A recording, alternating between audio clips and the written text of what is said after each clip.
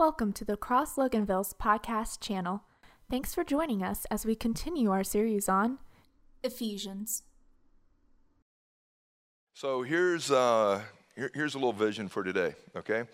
So we've been going through the book of Ephesians, and what a powerful study this is. We've been in chapter 5 for quite a few weeks. If you get to chapter 4, the transition that Paul makes is this. It goes from who we are in Christ, our identity in the first 3 chapters, to chapter 4 of how we're to walk out now our faith in Jesus. Okay, so that's what we've been building on. Walk in unity, walk in holiness, and walk in wisdom, walk in the light. All this has been the emphasis. Today, we're going to look at how to walk out our faith in Christ in marriage. And there's emphasis here on wives' responsibility of walking out their faith. There's responsibility for husbands in this text. And so if you've got your Bibles, we will eventually get to Ephesians chapter 5, and it'll be a great day. Part of the vision was I wanted to co-teach with Benji today. And so Benji is my son, if you're new to the cross. And but Benji's been married for a few years now. They have a little one. They have another one on the way. Look at that. I like the way y'all are doing things, brother. Making me a grandpa over again. But it's a beautiful thing. But I felt like it would be very wise to have a 26-year-old dude who understands biblical covenant to speak in this space as well. So it's going to be a great day, Ben. And open us up in prayer, and let's get rolling. Jesus, first off, we recognize that you are King. We recognize that you are God. And so we just, Holy Spirit, ask that you will fill this room, that you will quiet distractions. We pray that you will silence any voice amongst us that would distract us, Lord. That way, Jesus, only your voice would speak clearly and true into our lives. And so I thank you for the chance to open your word. I thank you for the opportunity just to dissect truth that you have written. I thank you for the model of marriage that you've given, and I thank you that it is so clearly and explicitly written out in Scripture so that there are no gray areas, but that we can just dive into the depths of your heart for marriage. In Jesus' name, amen. Amen. So here's what I would say. I'm 58 years old. Barb and I have been married for 30 plus years. Tomorrow is my girl's birthday. She'll be 57, which is a beautiful thing. But here's what I would say to you. Getting married is easy. Staying married is work. There better be resolve. There better be commitment. And our prayer, honestly, is that you would have a God-centered, successful marriage as you do life. That's our prayer. And God has laid out his blueprint, his design of what marriage is to look like. Marriage, if you go back and study, it's God's idea. It's not man's idea. In order to get to Ephesians chapter 5, starting in verse 21, you've got to go back and understand Genesis chapter 2 of the blueprint that God has laid out. Now I want you to hear this, starting in verse 15. The Lord said, "It is not good for man to be alone."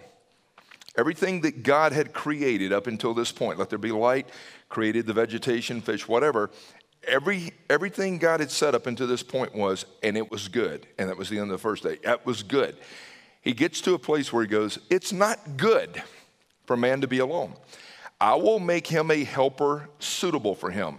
The word helper, when you study it, literally means a tailor-made mate for him. Now, this is God's design. God caused a deep sleep to fall upon the man. God took one of the ribs and closed up the flesh.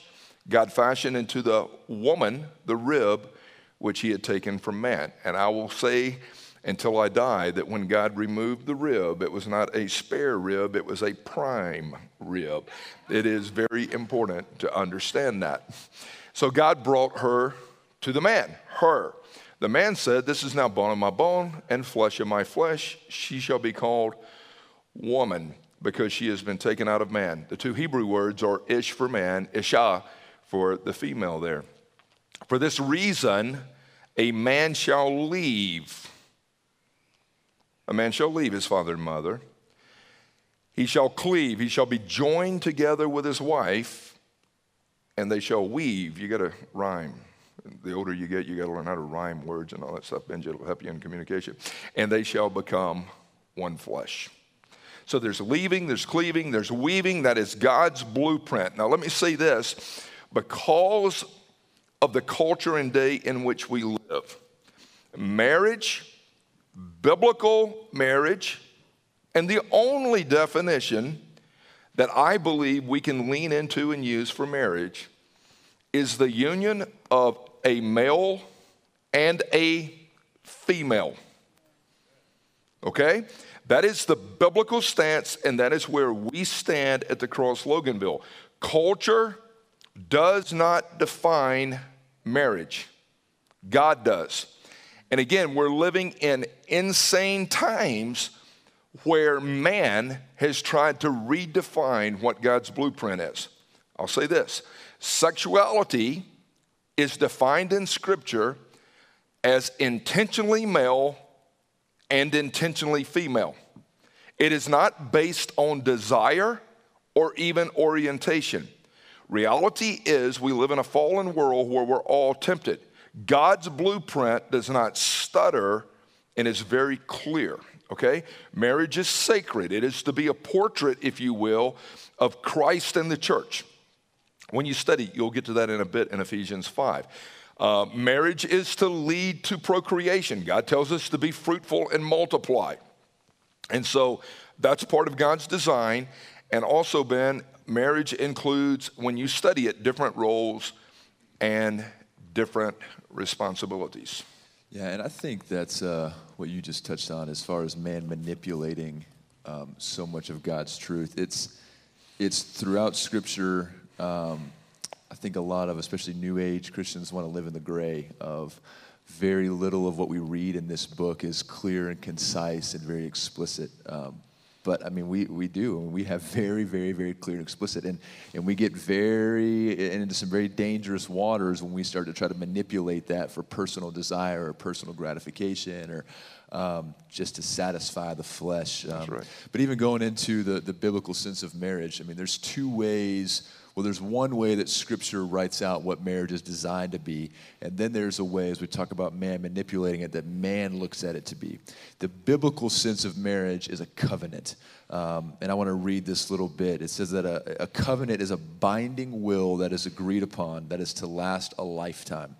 At every covenant's core, there is a change in relationship. In biblical covenant, we are trusting a divine being to hold us accountable, which means covenants are not easily broken.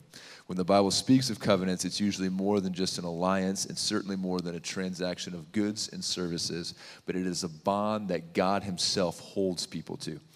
And so even just kind of finding this quote and reading through it the last couple of days of letting that sink in, of when we step into marriage, it is not a contract that we're signing with somebody else. Society has contracts throughout sports, throughout jobs, throughout businesses. For sports fans, we see that contracts are set for millions of dollars at times, and even though there's extreme value placed on contracts, it takes nothing for a team to trade somebody off to another team, right? It takes nothing for that contract to be broken, because ultimately a contract is just an agreement between two or more parties that is enforced by law. That can be easily broken or violated. And so we'll take worldly contract, and if it does not, or I should say, if it does fit and please and satisfy our flesh more easily than a covenant will, that becomes the basis in which we believe marriage is to be operated under, and it's not. We'll get in here into a minute of talking about just the significance of covenant, but when we step into this marriage covenant, we are stepping into something that a divine God and Creator is holding us accountable to. Mm-hmm. Not you and I holding each other accountable to, because we're sinful and we can mess up and we can fail each other. But if you read through even in the Old Testament, so many biblical figures who made covenants, I mean, they were deeply impactful. We just recently went through a study with a group that I'm in talking about just the importance of vows and verbal things that we speak and the things that we say, how much weight they carry. But making a covenant between or underneath the divine being is huge. And so even doing some study, I mean, there's 40 to 50% of Americans that either have suffered from divorce or have been a part of divorce or somewhere along the family tree have had to deal with divorce in your family. Almost 50%. All right, so we don't say that to impose a statistic on you, right? But I want to share that 50% because that, if anything, shows the just extreme dire need for people, an older generation, to speak into the younger generation of the significance of covenant, of understanding that 50% of marriages in America fail. Right? And so how much more do we need just a body of believers and a group of people to speak that truth into the next generation of when you step into this covenant, this isn't a contract that can be broken. I mean, you are making a commitment for a lifetime. And if that's not something that you're willing to do, or if that's something that you feel like there's going to be some wavering issues down the road, then we don't need to do this. Right? And at the same time, we also need a generation who's willing to fight for that covenant as well. Speaking that into the next generation, but also understanding that we are those who are married, like that, we've got to fight for that, to be able to set that example for the next generation. And dealing with so many high school kids, even in work, we see that the issues that lie within the kids typically aren't always, sometimes, but not always, the kid's fault, right? Like typically it's a generational trickle down from the generations above them that set a standard that which they fall into and which they end up teaching and training their kids basically under, intentionally or not. And so for that cycle to end, it's got to start with a generation that says, we will fight for this covenant to set the example underneath us that this is something that cannot be wavered, but that is firm and solidified and that is bound through a divine being. Malachi 2:14-16 says that you ask why, and it's because the Lord is the witness between you and the wife of your youth. You have been unfaithful to her, though she is your partner, the wife of your marriage covenant. Has not the one God made you, and you belong to him in body and spirit? And what does the one God speak? Godly, or what does the one God seek? He seeks godly offspring.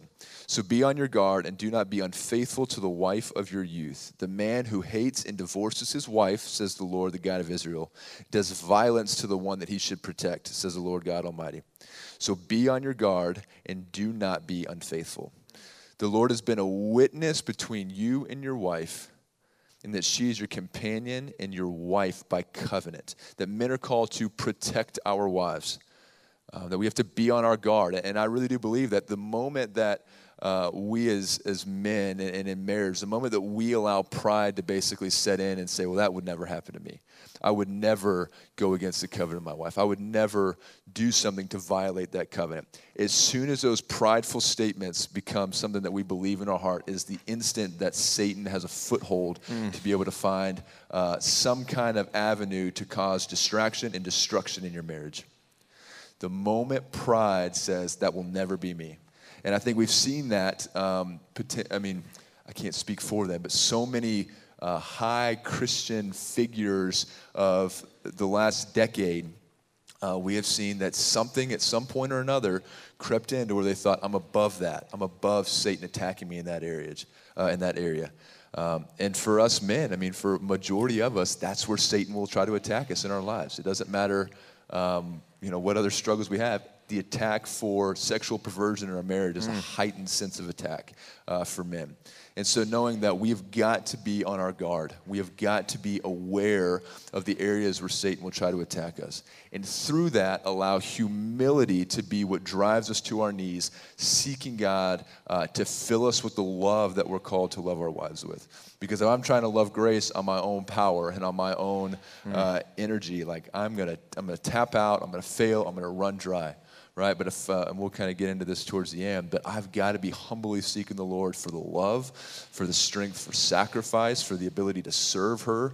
And if I'm not doing those things, I'm going to fail her miserably, right? But it's through that humbling that we can find the ability to prevail through that. And so really the marriage covenant includes four things. It includes a statement of values to be agreed upon. There's scriptures in Genesis 26 and Genesis 31 where you can kind of find the basis of this. But it's a statement of values. It's a binding will that is secured by an oath and vows that we'll take during the wedding ceremony. And it's a pledge, and a pledge is made to guarantee that it will not be broken. And then an external act of the handing off of rings is the symbolism, that solidifies again that covenant has been made. Marriage is not to be taken lightly. Covenant is a very, very, very serious and very sacred thing to hold to. It's so powerful. And if you go back and study it, guys, for real, they would sacrifice a lamb or a goat or whatever and shed the blood there at a covenant ceremony. And both people entering into covenant would make this declaration: if I would ever do anything to violate this covenant, I pray that God would deal with me as severely as this dead animal being cut in half. It was like, this is very, very serious. And so it cannot be taken lightly. And personally for me, as I said on the front side, 30 years in covenant with Barb, the greatest decision I ever made was to marry her.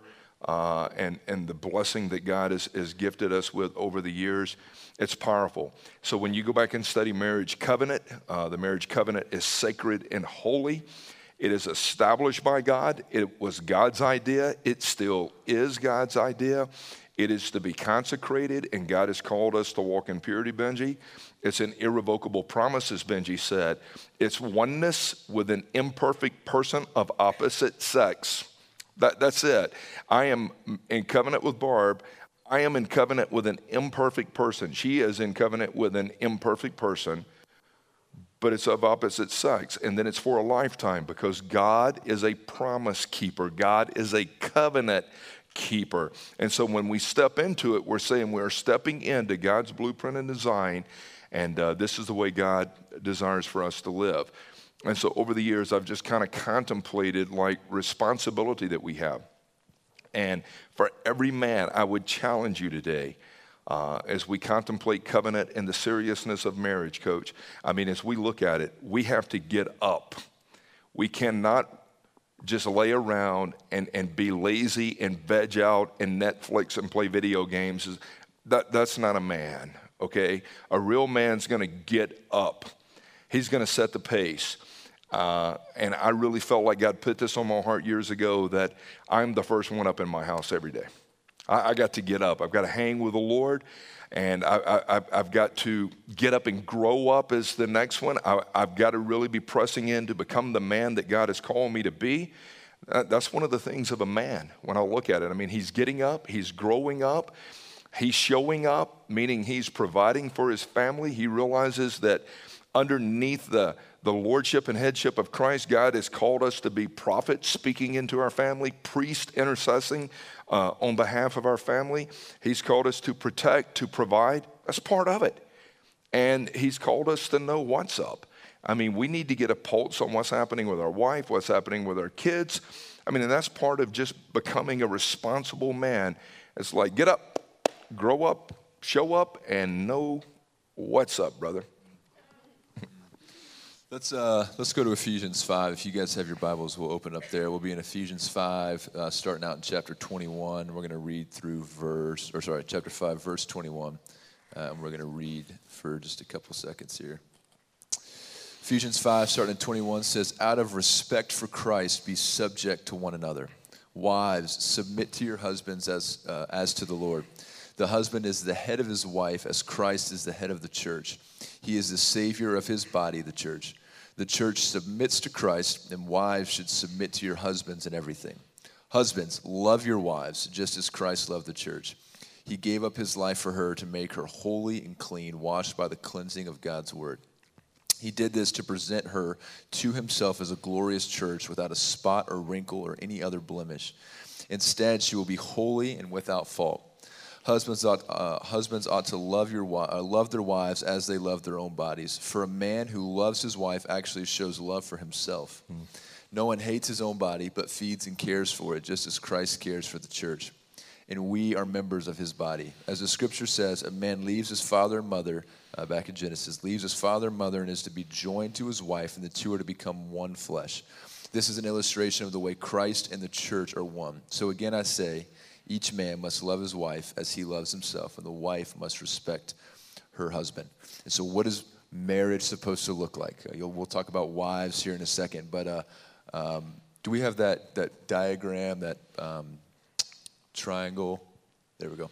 But it all really kind of begins in verse 21 with mutual submission to Jesus. It says, out of Christ, be subject to one another. And as I think you created this years and years ago, I remember seeing this all growing up. But ultimately, once we step into marriage, there's a closeness, but there's still a divide between us if we are not both pursuing God. Mm-hmm. If we are both not personally pursuing Christ in our marriages, there's just inevitably going to still be a point of separation because we are not fully living into the marriage covenant through the design that God created us to. And so as the man gets up and grows up and shows up and begins pursuing the heart of God, and as he begins to lead that out in his wife, and as the wife begins to then move towards oneness with the Lord, and as they both in their personal lives but together begin to pursue the heart of God, naturally the intimacy within that marriage becomes closer and more connected, and just it binds itself more together. And I think we can attest to that of areas at times where I know that I have not led our family.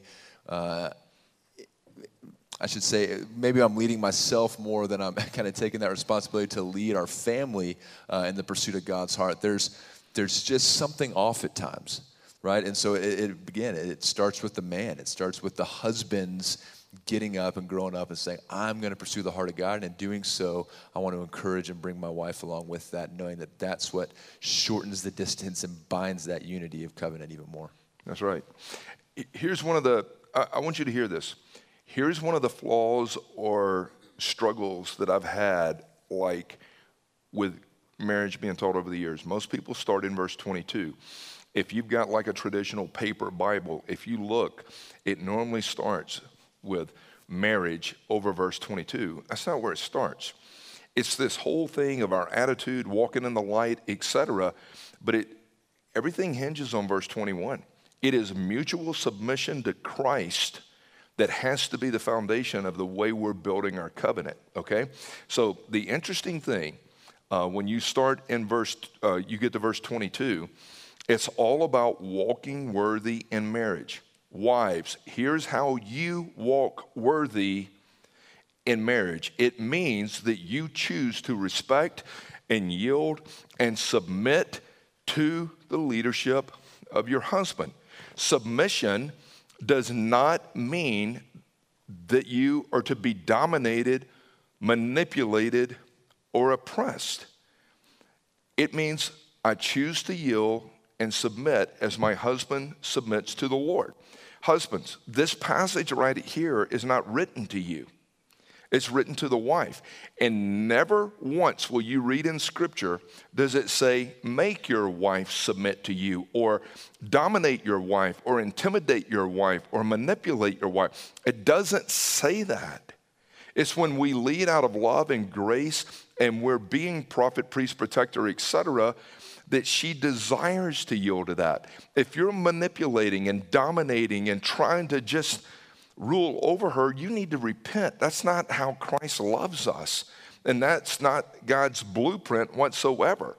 And I will say this, because when you get to this word right here, submit, in our culture, it's almost presented like it's a dirty word, like a curse word, like a degrading word.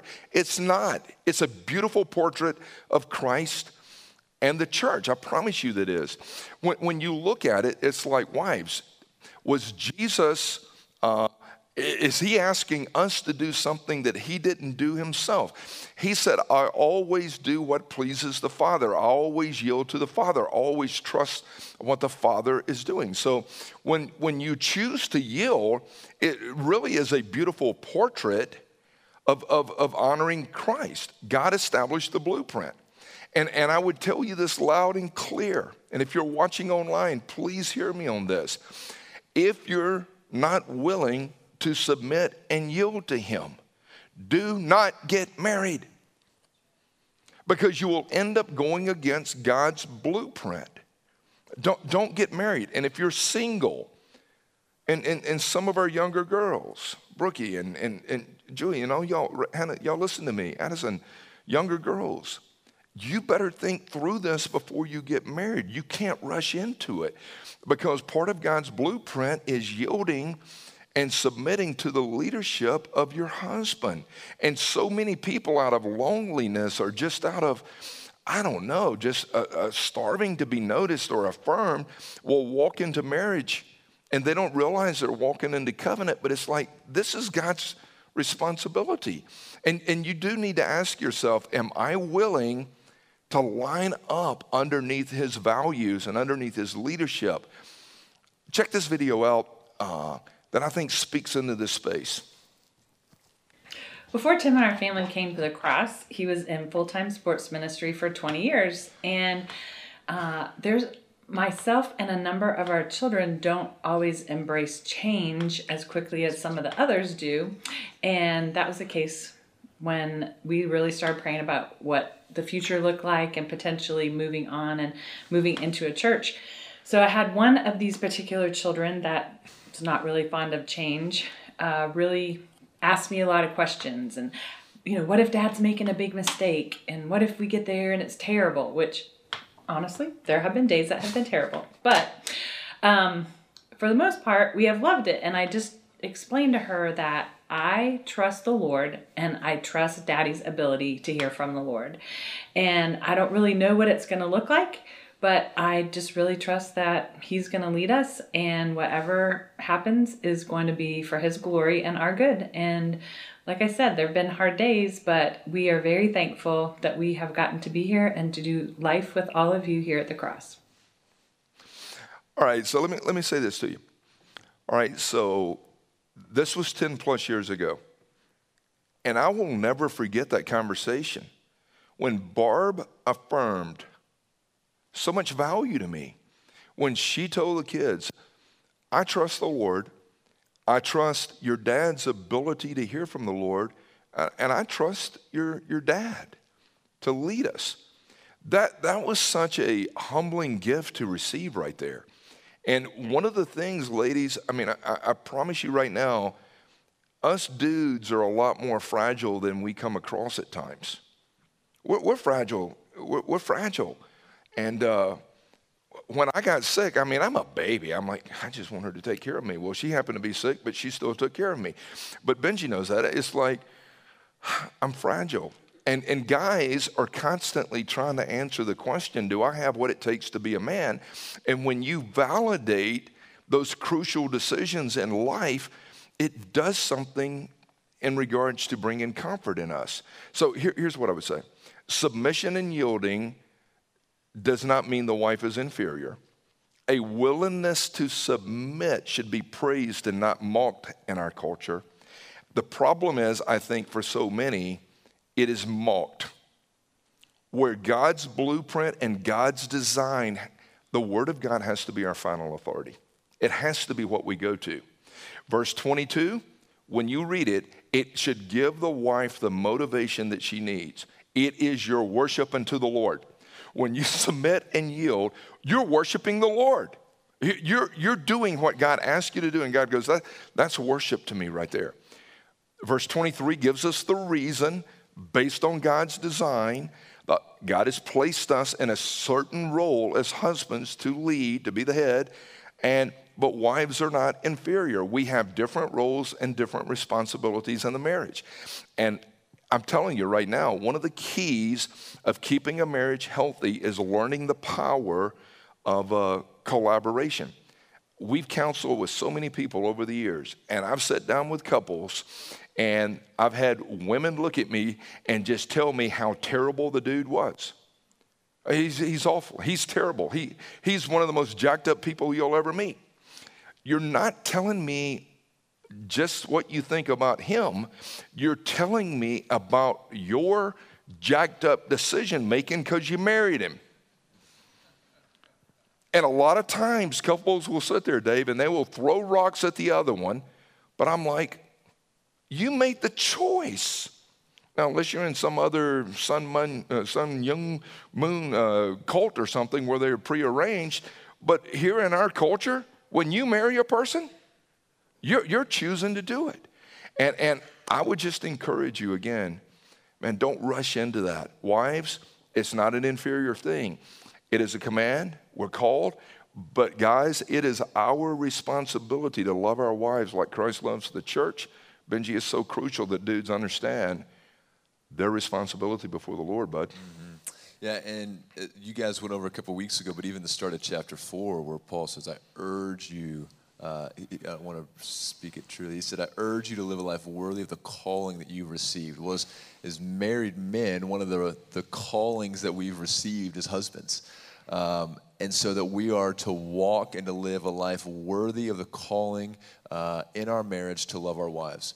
And I think that this submission piece for the wives becomes a lot easier when the surrender to the husband is in place, right? Like if the husband is obviously a wayward acting, if he's a selfish, living, if he's a Netflix and video game indulger, then that desire to submit is going to be extremely hard, even if it's submitting ultimately to the Lord.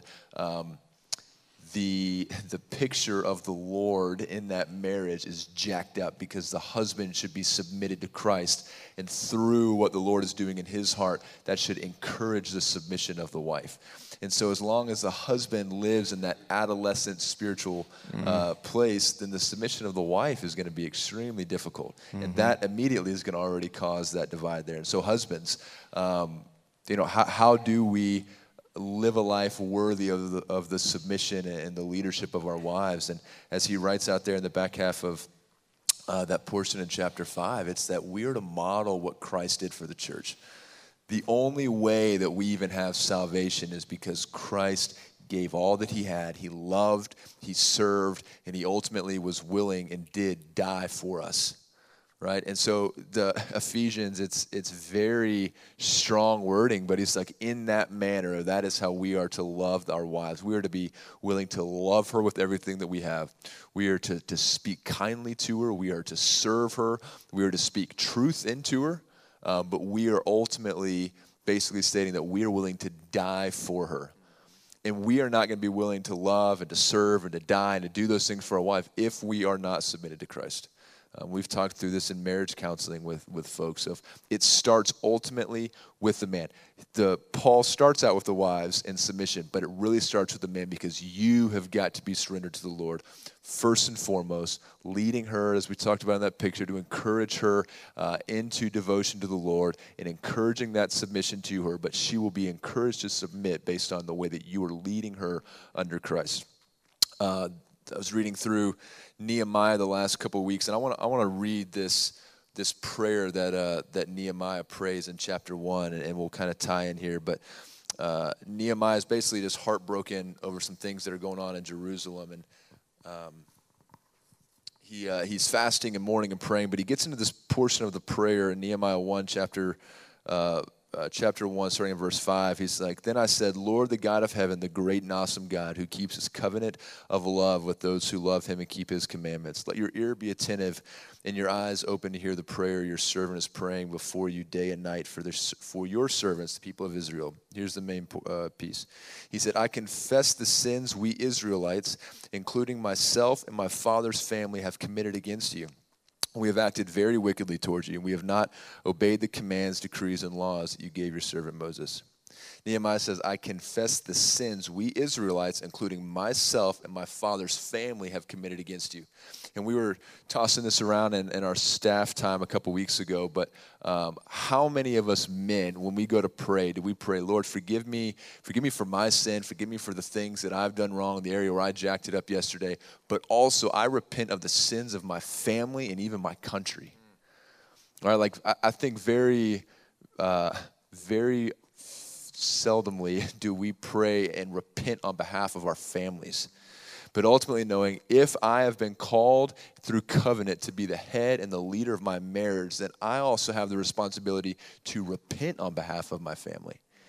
And I've just prayed through and thought through this over the last probably 2 weeks of just thinking like, man, like it is on me even to repent for the things that I see happen in my family, whether through my wife or through my children, but praise God, we don't have to sacrifice animals and things anymore. But in the Old Testament, like there would be the righteous men of God. They were sacrificing on behalf of their children, on behalf of their wives, on behalf of their servants, on behalf of whatever was happening underneath their household.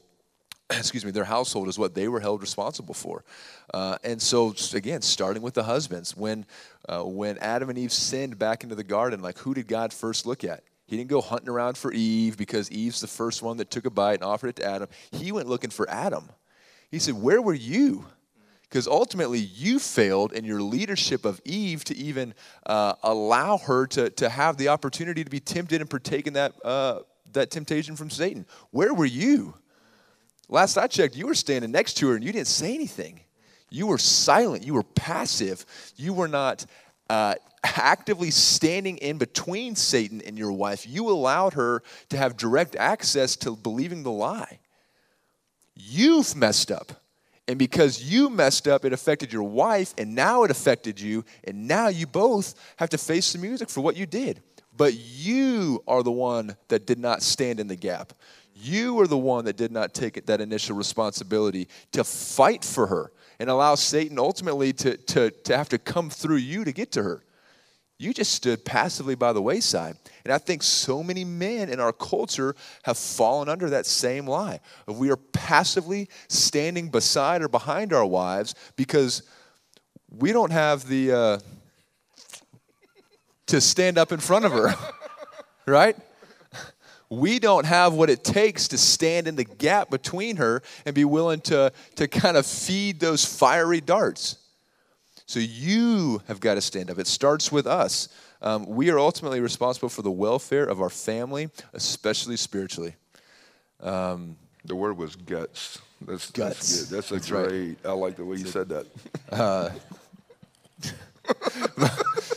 To wrap that up, though, maybe, but it falls on us to love. It falls on us to lead. It falls on us to start out every single day in a humbling, surrendered, worshipful manner that, one, allows the Holy Spirit to work through us, to equip us, to strengthen us, and then to encourage and inspire that with our wives to bring them alongside. That's phenomenal. I mean, I love that Nehemiah 1 thing. And honestly, I've never done that in my life. That's the first time anybody's ever spoke that into my space right there, as far as repenting on behalf of your kids and repenting. That's powerful. And I don't know if you've ever thought about that, but that's the first time that one kind of. It's about time that I can give you something to go forth and use. But it's so beautiful. The truth, I want to wrap with this last slide here. And I want you to think about this, okay? And I've thought about this over the years with the diagram of men and women. And guys, we long for significance. As I said earlier, do I have what it takes to be a man? All right? Women long for security. Am I worth fighting for? Are you going to fight for me and take care of me? Back to what Benji said in the garden with the silence of Adam. Why didn't you stand up? Why didn't you show up? Why didn't you speak up? And where were you, Adam? So that's the truth right there. Guys long for significance. Women long for security. God has called men to sacrificial love. And the way we live that out is we've got to be willing to fight for her. I didn't say fight her. We've got to be willing to fight for her growth, fight for her to become fully alive with who she is in Christ. God's called us to fight for our wives, fight for our marriage, to protect that covenant, not allow anything to cut in on her. But God has also called us to serve our wives as Christ served the church and being willing to die for her. So screenshot that. But I would tell you this, when the husband, back to what Benji said, is living in surrender and living in submission, it makes it a lot easier for the wife to say, I want to follow that lead right there. When he's reckless and he's not manning up and showing up, it's hard. And as you submit, believing in your husband is so crucial, as well as being willing to follow his lead. So when I think through just a simple diagram, back to the man and the wife both pursuing Christ, the more pressed into the Lord you are, based on that triangle, the closer to each other you're going to be.